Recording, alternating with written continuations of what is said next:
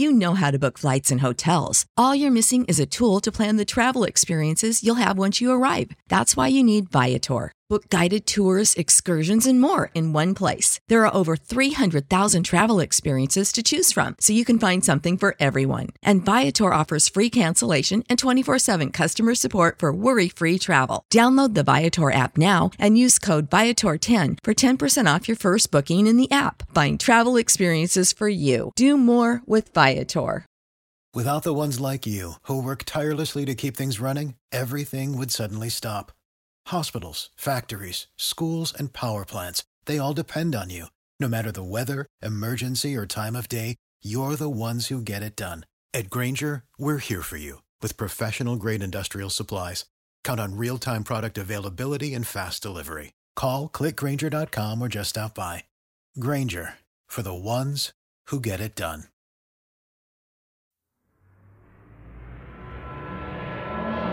Weather map.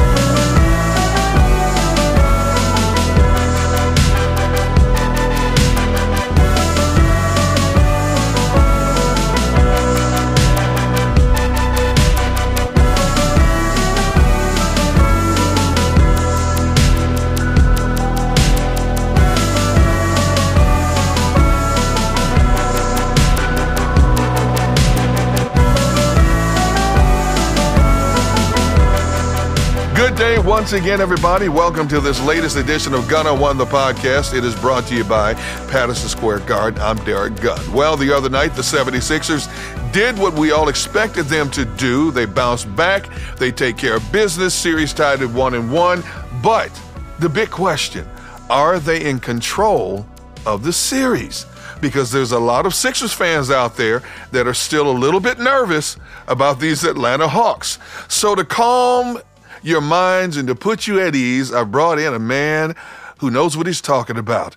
He is Derek Bodner, senior writer for The Athletic, and of course he covers the 76ers. Check him out also on the Sixers Beat podcast. DB, how you doing, brother? I'm doing well. I'm not entirely sure if I am the right person to calm people's nerves, though, since I am worried about everything constantly, but I am happy to be here. All right, first question I have to ask you is, after the game the other night, what is the one thing that stood out to you about the difference between game one and game two? Yeah, well, I mean, clearly how they defended Trae Young was completely different. You know, in terms of possessions in game one, Danny Green defended Trae Young on about 55% of Trae Young's possessions. In game two, Ben Simmons and Matisse Thybulle defended him for, I think, about 75% of the time. So it was a complete shift in how the Sixers defended him, not only who, but also then the schemes they used to defend him. That was takeaway number one. And the other takeaway is just that Atlanta has absolutely no prayer defending Joel Embiid. I mean, Joel Embiid is averaging 39.5 points per game in like 36 minutes. I think he's shooting like 55% from the field. They have had no answer for him, whether they try to go one-on-one with Clint Capella, whether they try to send double teams his way. Nothing has bothered Joel at all. And quite frankly, if I look at those two as being sort of like the defining keys of the series, I think the Sixers have better answers for Trae Young than Atlanta has for Joel Embiid. So I guess if you're looking for that optimistic things will be okay, that is where I would start. I couldn't agree with you more, but why does the national media think the Atlanta Hawks are so much better than the 76ers? That's kind of mind-boggling when you consider the Sixers have been number one seed in the East for most of the season. Yeah, I mean, I think there's a bunch of reasons. I think there's always been a little bit of skepticism around the Sixers and around Joel Embiid, and especially Ben Simmons in the playoffs. And I think they have to sort of prove that they can get out of the second round before people trust them to, which is weird because Atlanta's never won anything in the playoffs either, but they are new. So I guess there's not as much uncertainty there, or at least not as much skepticism there. But I think also, Atlanta ended the season real strong. I think they went like 27-11 since March 1st. They had pretty much tied with the Sixers for the best record in the Eastern Conference over that span. They've been pretty much unbeatable at home. And also their style of play just seems to fit a little more cleanly in playoff basketball. You know, we haven't seen teams like the Sixers built with a dominant big man, built with spacing concerns and not a whole lot of perimeter shooting. We haven't seen those kind of archetypes win in the playoffs in quite a while. So I think there's just some skepticism around there. But by and large, I think it's, I think the Sixers should be the favorite. I think I picked them in. If you're going to tell me Embiid was healthy, I picked them in 5. I don't think it's going to be 5 anymore. I think we'll probably go 6, but I think the Sixers should still be the favorites to win this. Here's the one thing that really concerns me about this matchup. Okay, the Atlanta Hawks came in here in game 1. They shocked the world. They pull off the win. Sixers make a fast and furious rally. It falls short. Game number 2, Sixers come out, put their foot on Atlanta's throat early. They were up 23-6 at one point. They built an 18-point lead. All of a sudden, you look up, Atlanta's within 2 by halftime, and Atlanta has a small lead in the third quarter before the Sixers went on that 14-0 run. So we always talk about morale wins. Obviously, they don't count in the one-loss standings, but this young Atlanta Hawks team that nobody gave a prayer beating the 76ers, I know they left this town thinking, you know what? We can hang with this team. Now they have to come to our domain in front of our fans, and we play a different, as you just mentioned, we play a different style of ball. I think the psychological warfare here is you want to take a young team's mindset that they can even come close to winning out, but I don't know if the Sixers did that. No, and quite frankly, I don't think that they will. I think Trae Young, so much of their personality is derived from Trae Young, and Trae Young has that swagger and that confidence. I don't expect this team to just fold. I don't expect them to. Yep. I don't expect the moment to be too big for them, which again is a little weird because this is their first time going through it. But I do think they are going to stay in there. And also, they're a team. They're not a good defensive team, but they play hard and they play with effort. And again, it seems somewhat contradictory because we associate defense so much with effort. But I do think they are going to give them your all, and they're going to have to really put them away quickly here in Atlanta. And Atlanta, they've again over that stretch from March 1st, they're 17-2 at home. They have been unbeatable at home, so it's going to be a tough test for the Sixers. But yeah, I think ultimately, when all is said and done, the Sixers are a more well-rounded team. I think they showed that they're really outside of the first half of Game 1. It's tough that they gave that away. They gave home court advantage away in a way that felt somewhat preventable. I thought a lot of that was self-inflicted that first half of Game 1. But I do think if you're going to tell me Joel Embiid's going to be healthy and Joel Embiid's going to be playing at this level, it would be tough for me to see the Sixers lose. Okay, so if Atlanta wins Game 3 and regain the series edge, what's your mindset from that point? Yeah, I mean, I think as long as the Sixers win one of these two in Atlanta, they're in a decent spot. It's a lot of it's going to come down to how that plays out. The first half of Game 1 was so discouraging because not only did Trae Young score, but he generated a lot of wide open looks. And that's what Atlanta really needs. They have a lot of really good off-ball perimeter shooters who are also then good enough where they can make decisions, attacking closeouts, decisions when they get sort of like a 4-on-3 and they get an odd man rush sort of where they can play and create for each other. Like almost nobody outside of Trae Young is going to break you down off the dribble. But if they get a driving lane, they can make good decisions with the ball. And with the way the Sixers allowed Trae Young to get into the middle there and create kick-out passes, that really let their offense kick into high gear. So a lot of it depends on if they lose Game 3, why is it? Is it just they have an off shooting night? Okay, you can come back from an off shooting night. But if Atlanta finds a way to attack their defense and create sort of like that havoc of Game 1, that would change my outlook a little bit. But I think as long as they get one of these two in Atlanta, they're in a pretty good spot. I don't know about you, but I need more from the 76ers bench. Oh, yeah. I need more consistency. I mean, if we're relying on Shake Milton to be that guy, I'm a little nervous. You look at Atlanta's bench, Atlanta's going to give you X amount of points. I mean, they had 2 guys combined for 40 points the other night. The 76ers bench, it's like not just a job, it's an adventure. You don't know who's going to step up and who's not going to step up, man. Well, that's part of Doc Rivers has kept a 10, 11 man rotation. And that's not typical in the playoffs.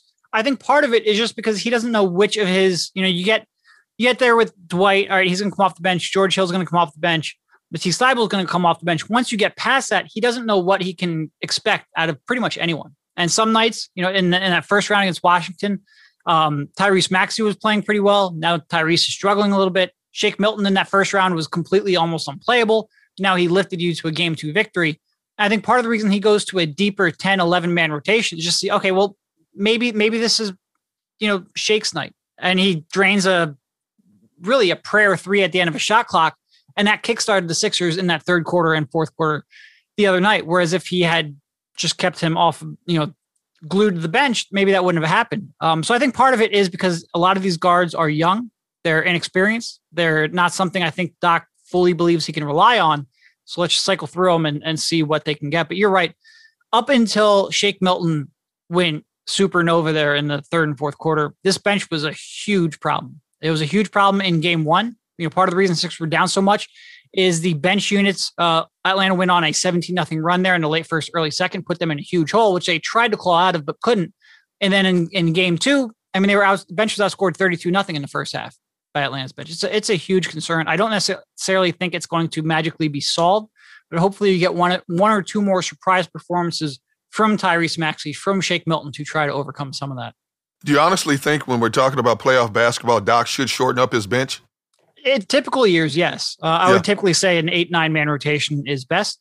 Get people into roles that they're comfortable with. But I think this is such a uncertain bench that I understand why he wants to. Like I said, if he would have shortened that, you probably would have, after the first round, had Shake Milton out of the rotation, and you wouldn't have had a chance for him to come in there and give you what he did. So it's if he had 4 people he could rely on night in, night out, I think he probably would, but I don't think he feel like he does.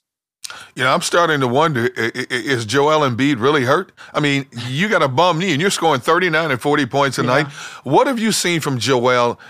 When I watch the game, I'm watching it more from a fan perspective.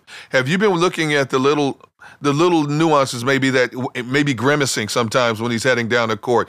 Is he favoring the knee in any way, shape, or form, things like that? Yeah, he doesn't really seem like he's favoring it too heavily. Certainly you don't see a lot of grimacing. I think what you saw, though, like at times, especially in game one, I think maybe Doc came out and he didn't know exactly what he could get out of Joel. I think where the biggest concern isn't offensively, because most of his moves are not, quick change of direction type things. It's defensively when he's asked to defend, a Trae Young, Clint Capella pick and roll out in space 15 feet away from the basket. I think in game one, he was dropping back off of that pick and roll. So he had to cover less ground, didn't have to move as much on the perimeter. I think part of that was maybe Doc was just unsure how that knee would react to that kind of movement. I thought he got a little more aggressive there in game two and at times in game three, but it's a combination of looking at that and is he able to change directions? And also just how does it respond to the wear and tear? Is this something where it's going to, you get 5-6 games deep into a playoff and the swelling kicks up and he doesn't have the days off. They're pretty lucky here because between game 2 and 3, they have 2 days off. And then between 3 and 4, they have another 2 days off. But when you start getting into, game day, off day, game day, off day, does that knee start swelling? That's where I really start looking, okay, well, are they getting more conservative in their pick and roll coverage? Is he struggling to change direction? Is he struggling defensively more than he typically does? Mm-hmm. I think that's where you would see the, the effects of the injury. People have been all over Ben Simmons all season long for a variety of reasons. Yeah. I get it. When the guy's game is on, he's very creative going to the basket, creative dishing the ball. But people want him to be this prolific scorer. And I believe the other night, correct me if I'm wrong, he had 4 points. Yeah. But he was such a defensive presence. Will people ever get off Ben Simmons? Ben Simmons is not going to be this guy who's going to be hoisting 25-foot shots and putting up 30 points a night. No, he's not. He's never going to be that guy. No. I think there's, with every debate like this, and people seem very far entrenched on one side of Ben Simmons' debate or the other. I think there's always a little bit of truth in both sides. Like there are times, and I think we saw that at times in the Wizards series, where Ben will have a mismatch, and he will have a shorter defender on him. Raul Neto, Ish Smith, even Bradley Beal in a previous series, and he'll let them get away with that because he's just not a confident half-court scorer. And when he does punish those, he creates more for his teammates. He creates more in half-court. The Sixers are tougher to defend. On the other hand, he is an absolutely elite defender. He just came in second in Defensive Player of the Year, and it was well-deserved. He gives them something that pretty much no other team in it has. He can very credibly defend everyone from Trae Young to Jason Tatum, and there is pretty much nobody else in the league who can do that. I think a lot of times when we talk about players buying in, we have to convince them, encourage them to give effort defensively. You've never had to do that with Ben Simmons. I think part of this debate is we're just not used to having players who don't want to shoot, so we don't really know how to react to it. But there is also some he's shooting 35% from the free throw line in this series. Right. That is not good enough. And if you want to tell me that you've watched him play over the last 4 years and he hasn't made enough growth, forget pulling up off the dribble, forget even a 3-point shot. his inability to go to the free throw line confidently impacts the Sixers. So there's truth on, I think, all sides of it. I think you can be discouraged by the fact that you pretty much can't give him the basketball in the final 2 minutes of the game because he's going to get fouled, while also acknowledging that he is a fantastic defender. He's a weird spot. On the one hand, he is one of the key reasons why the Sixers are a legitimate threat to go to the NBA Finals. On the other hand, if he had more offensive development over the last 4 years, that would be the easiest way the Sixers would have to become a title favorite and an actual NBA champion. So I think you can appreciate Ben Simmons and also be a little bit frustrated by his lack of development. Going back to game 2, he took 3 shots, 4 points. They didn't need him to take any more because Atlanta is so bad defensively, because Joel Embiid has so many mismatches, because Tobias Harris was able to get what he wanted in the half court in the first half, and because Shake Milton went off. You didn't need Ben to force the action. And quite frankly, if Ben would have taken shots away from Joel Embiid or Tobias Harris, it probably would have resulted in fewer points. So I think there are times when I think his passiveness and his lack of confidence and diversity will hurt the Sixers. I do not think it was in game 2. Do you think his issues at the free throw line are mental or mechanical? Both. Okay. Okay. His mechanics are something you would never teach a kid to shoot, for sure. He's never had good touch. He can make it work at times, or first half of the season, he was shooting like 65+% from the free throw line. You'll take that. It's not perfect, but you'll take it. But the problem is his mechanics, I think, will prevent him from being a great free throw shooter. And because of that, he's always going to have these down periods where he's struggling. And when he does struggle, it very much becomes a mental, where he just doesn't have confidence in it. With rightfully so. I mean, he's a bad free throw shooter, but the lack of confidence then definitely snowballs his success rate for sure. See, you're one of the guys, you get to look at Ben Simmons when you guys talk to him in the media, even if it's by virtual. What do you get? What kind of feeling do you get in terms of his body language? Because he's constantly asked about the negative criticism. Now, if I'm the organization, I'm almost at a point, maybe I don't let Ben Simmons come to the podium and talk to the media anymore. I know you don't want to hear that, but to shield him away from this stuff. He constantly hears this stuff. You hear it in the stands. And of course, being in Philadelphia, it is a very critical market. Let's face it. Yeah. I think the conversation does bother him at times, because I think he feels like a lot of people don't appreciate what he does bring. And I think there are people who don't appreciate what he does bring. But I think deep down, he also knows that he's not confident in his jump shot. He's not confident in his free throw. So I think deep down, he probably understands where it's coming from. Like I said, I think he probably thinks that a lot of people focus on it too much. But I don't think he's completely oblivious to the fact that he needs to improve as a shooter. And quite frankly, I've seen him shoot a lot and work on a shot a lot. I sometimes question the people he has around him and the guidance he's getting in that regard. I question the fact that he has not been willing to completely overhaul the shooting form, and wonder if that's holding back his progress a little bit. But I think he has put in the work. I think he's identified it as something that would be helpful for him to get. He's never had confidence in that shot. He still doesn't have confidence in that shot. And I don't know if, quite frankly, it's ever going to get here. Yeah. But I think he recognized it to some degree as something to work on. Give me one or two players that you feel need to step up even more. So outside of Simmons, outside of Joel, that really need to step up to be significant contributors to this team. Yeah, well, we've already had, Tobias and Seth are playing very good basketball right now. So they've already stepped up. I'm not sure how much you can realistically expect them to step up more. I think you'd clearly look at Danny Green, and not only defensively in the way he struggled, but, Atlanta is going to try to hide Trae Young defensively on Danny Green, on Matisse Thybulle. He's let him get away with that way too much. They need to find a way to run Danny Green off ball, force Trae to go through screens, maybe switch better offensive players onto Trae Young, force Atlanta to switch, and make him work more. And I think that would help. And then anyone on the bench, like literally anyone on the bench, whether that's Furkan Korkmaz shooting threes, Tyrese Maxey off the dribble, Shake Milton creating shots. They need one of those three specifically to step up and be able, because Doc Rivers is pretty entrenched in his rotation. He likes to keep his starters together. He likes to then go to the bench lineup where he will have 4 or even 5 bench players on the floor at the same time. If they're going to do that, one of those 2 young guards has got to be going well and has got to be creating offense. Otherwise, they just don't have the firepower to keep the team afloat. So it's one of those 2. And Shake Milton has struggled for a long time. Tyrese Maxey was playing well for a while there, but has struggled these last 2 games. They need one of those two to step up for sure. All right. The defensive concept they implemented to control Trae Young worked. Simmons primarily on him. They use what they call basically a pick and roll defense on him. Do you continue to use that? Because now Atlanta's going to counter. So it's like counterpoint in terms of how they try to free up Trae Young. If you're Doc Rivers, do you continue that concept on them until they force you out of it and try something different? Yeah, I think you do. And more specifically, I think Doc definitely will. Doc likes to stick with what has worked so far and wait until they run you out of it. And they had a lot of success defending the double drag screen there on the perimeter with Trae Young. They willingly switched more than it did in game 1 rather than trying to go through screens. And when they do go through screens, Ben Simmons is much better at navigating through screens than Danny Green is.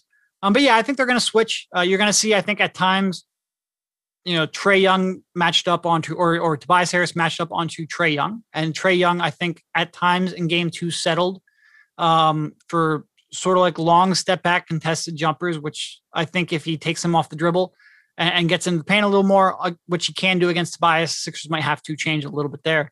But yeah, I think they're going to keep a largely the same or similar scheme defending Trae Young and see if that can work for, quite frankly, I think they played better defensively game 2 for sure. I also think Trae Young was just a little less engaged, a little less, he didn't force the action quite as much. He settled a little bit more. He was off ball a little bit more, and Trae Young is not a great off ball player. So if he's going to sort of like concede and get the ball out of his hands, that helps. I think Trae Young is going to be better. It will be interesting how they react, but I think they'll come out with a very similar base scheme against him. As we were talking about earlier, basically Joel Embiid is unstoppable when he's healthy and this game is on. He is unstoppable. But yet he didn't win the MVP award. Yeah. Is that based solely on games played? Would you say? I mean, I think it's significantly on games played for sure. Okay. Jokic played 20 more games than Joel, something in that range. He played 72. Yeah. It was a lot. And that's a lot of minutes. And Denver was a very good team. And Jokic he played at an MVP caliber level too. And a lot of these times you'll have, if Joel Embiid was so far and away the best player, and in terms of when they were on the court, I would have voted for Joel. But I think Jokic was close enough that when you start factoring in the games played, I don't really have a big problem with it, if I'm being honest. I think Joel Embiid, the way I always look at it is when you're building a team, you need somebody capable of playing at this level, playing at an MVP best in the world level. I think the Sixers got that. And so from my perspective, in terms of building a team, whether or not, how a voter in Phoenix measured games played, it's not in terms of their vote. To me, it's not really all that concerning or relevant. But the fact that you have this guy that can play at this level is very important. It puts them in a chance where they can win the Eastern Conference. I get why people voted for Jokic. I do. I think Jokic had a fantastic season. And I think there were 2, even 3, when you start getting into Steph Curry, players who deserved it. Only one can win it. Would you have liked to see your hometown guy get it? Absolutely. But I also don't, if I remove myself from the situation, I don't have a big problem with it either. Were you shocked that Ben Simmons didn't win the Defensive Player of the Year award? No. Rudy Gobert is a generational defender. I sort of subscribe to the belief that when you are a big man, a center, a rim protector, you can make a bigger impact on defense than a wing player. And Ben Simmons is the best version of a wing defender in that he can do pretty much everything in terms of defending 1 through 4. He can switch anything. He can rebound. He's force turnovers. You can lock up a man pretty much of any archetype.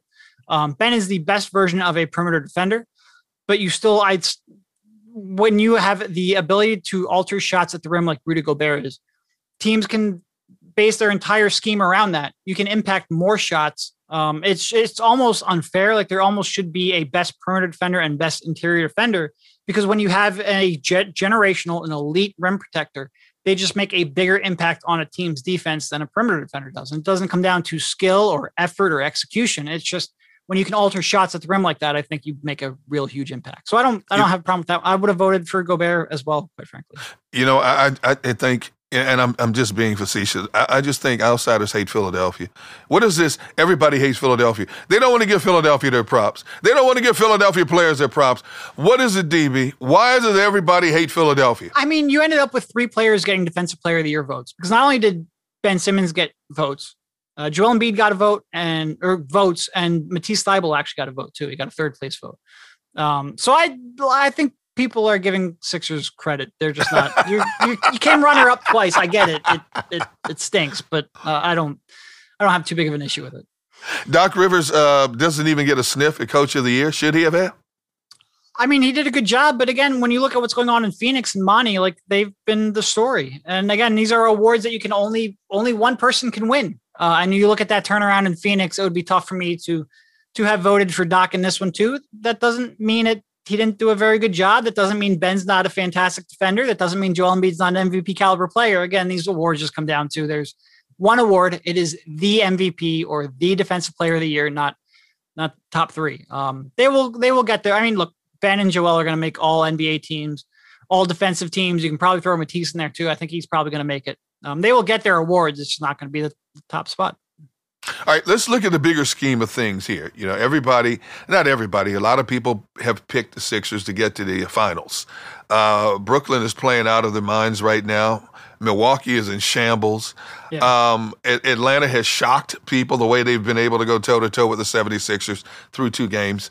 If the Sixers got bounced in the second round or the next round and don't make it all the way to the finals, what do you think they're going to do with this roster? Yeah. Will they overhaul it? Will they tweak it just a little bit? Give me your perspective.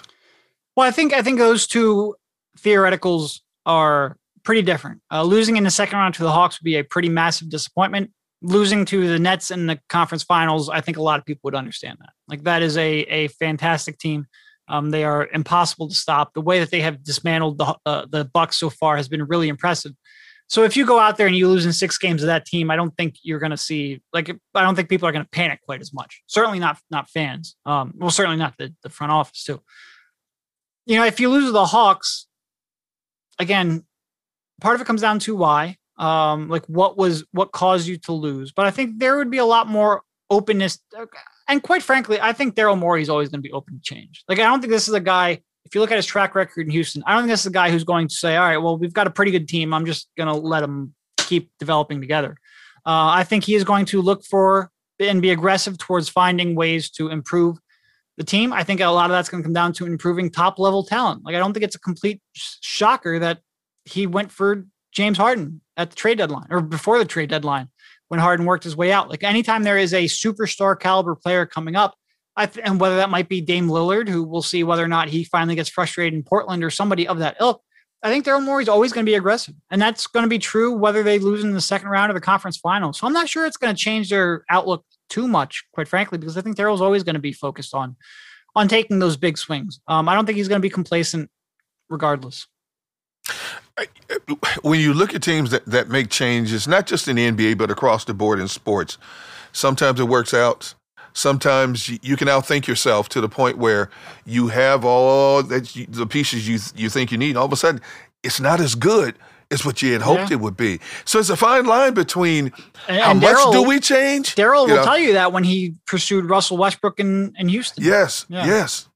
You know, so it's a fine line between how much do you affect the chemistry that has been built to get to this far, to make the change that, wow, it looks good on paper, but man, if it doesn't work out, we're going to be left eating a lot of crow next year. Yeah, but I think Daryl's confident enough in his place in the league and confident enough with his place in the organization where he is going to take chances, I think. I don't think he's too worried about looking like he ate crow. We'll see. But I think they will be aggressive if the opportunity is out there. And a lot of this comes down to, you know, we talk about James Harden. Well, James Harden doesn't come available all the time. Dame Lillard there's certainly no guarantee he is going to become available. That's just a hypothetical we're throwing out there. So some of it will come down to opportunity. But if the opportunity is there, I think whether or not they lose in the second round or the conference finals, I think Daryl will be probably pretty aggressive. I think the only way you really change that is if you make the finals, if you win a finals, then there might be a little inertia to change. But otherwise, I think Daryl's going to be pretty aggressive if the opportunity is there. And again, aggressive and desperate are different. And I think that's where you get into the distinction. I think he'll be aggressive. As we sit here right now, are you 100% confident the Sixers get by the Atlanta Hawks? Oh, not 100%. 99.9, no, 98, 97? Like 65, maybe. 65? That's not comforting. I mean, that's 2-1. That's 2-1. I'm constantly concerned, I guess is the way that I would describe my mentality on pretty much everything in life, which explains a lot about me. I probably coming into the series, I probably would have said, if you told me Joel Embiid was going to play, I probably would have said 80, 85%.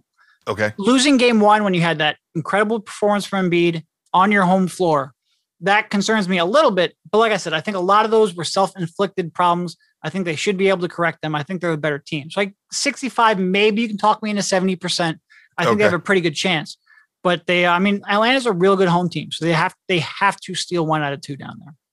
Hey, by the way, I think you have one of the best first names you could possibly have. Look, I don't know why. I agree. think I'm partial to that. I don't know why. I think you might spell yours a little bit incorrectly. No, that's okay.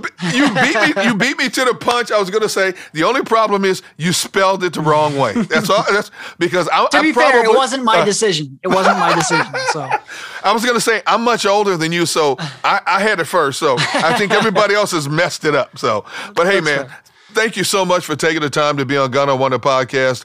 I love reading your stuff. I love listening to you on different platforms, and hopefully we can get you on again during the course of this series or during the summer as we watch and see if the Sixers make some changes heading into next season. Yeah, it was my pleasure. Anytime. All right. He is the one and only Derek Bodner, senior writer for The Athletic. Also, listen to the podcast Sixers Beat. I love his stuff. I love his work. Hey, man, enjoy the rest of your day and go 76ers. Same to you. Oh, by the way, also make sure you follow Derek on Twitter at Derek Bodner NBA, at Derek Bodner NBA. All right, my brother, you be good. Same to you. All right, that's going to wrap up this latest edition of Gun on One, the podcast brought to you by Patterson Square Garden. For Derek Bodner, I'm Derek Gunn. As I tell you each and every week, continue to stay blessed, but more importantly, bless each and every person you encounter. Until next time, so long, everybody. Weatherman.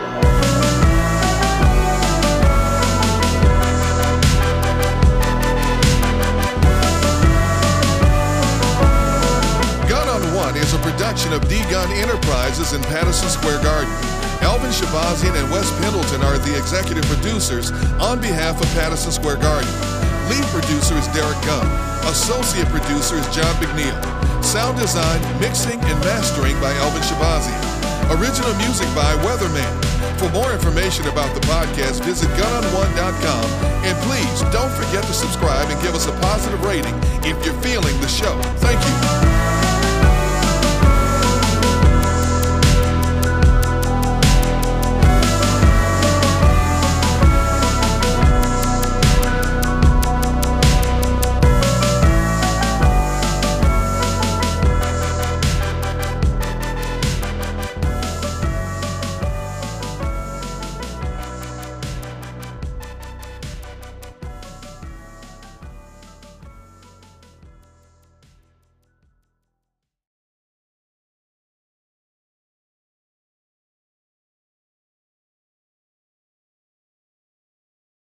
Support for this podcast and the following message come from Corient. Corient provides wealth management services centered around you. They focus on exceeding your expectations and simplifying your life. Corient has been helping high achievers just like you enjoy their lives more fully, preserve their wealth, and provide for the people, causes, and communities they care about. As one of the largest integrated fee-only registered investment advisors in the U.S., Corient has deeply experienced teams in 23 strategic locations. Corient has extensive knowledge spanning the full spectrum of planning, investing, lending, and money management disciplines. Leverage Corient's exclusive network of experts to craft custom solutions designed to help you reach your financial goals, no matter how complex they may be. Real wealth requires real solutions. For more information, connect with a wealth advisor today at Corient.com. That's Corient.com. Corient.com.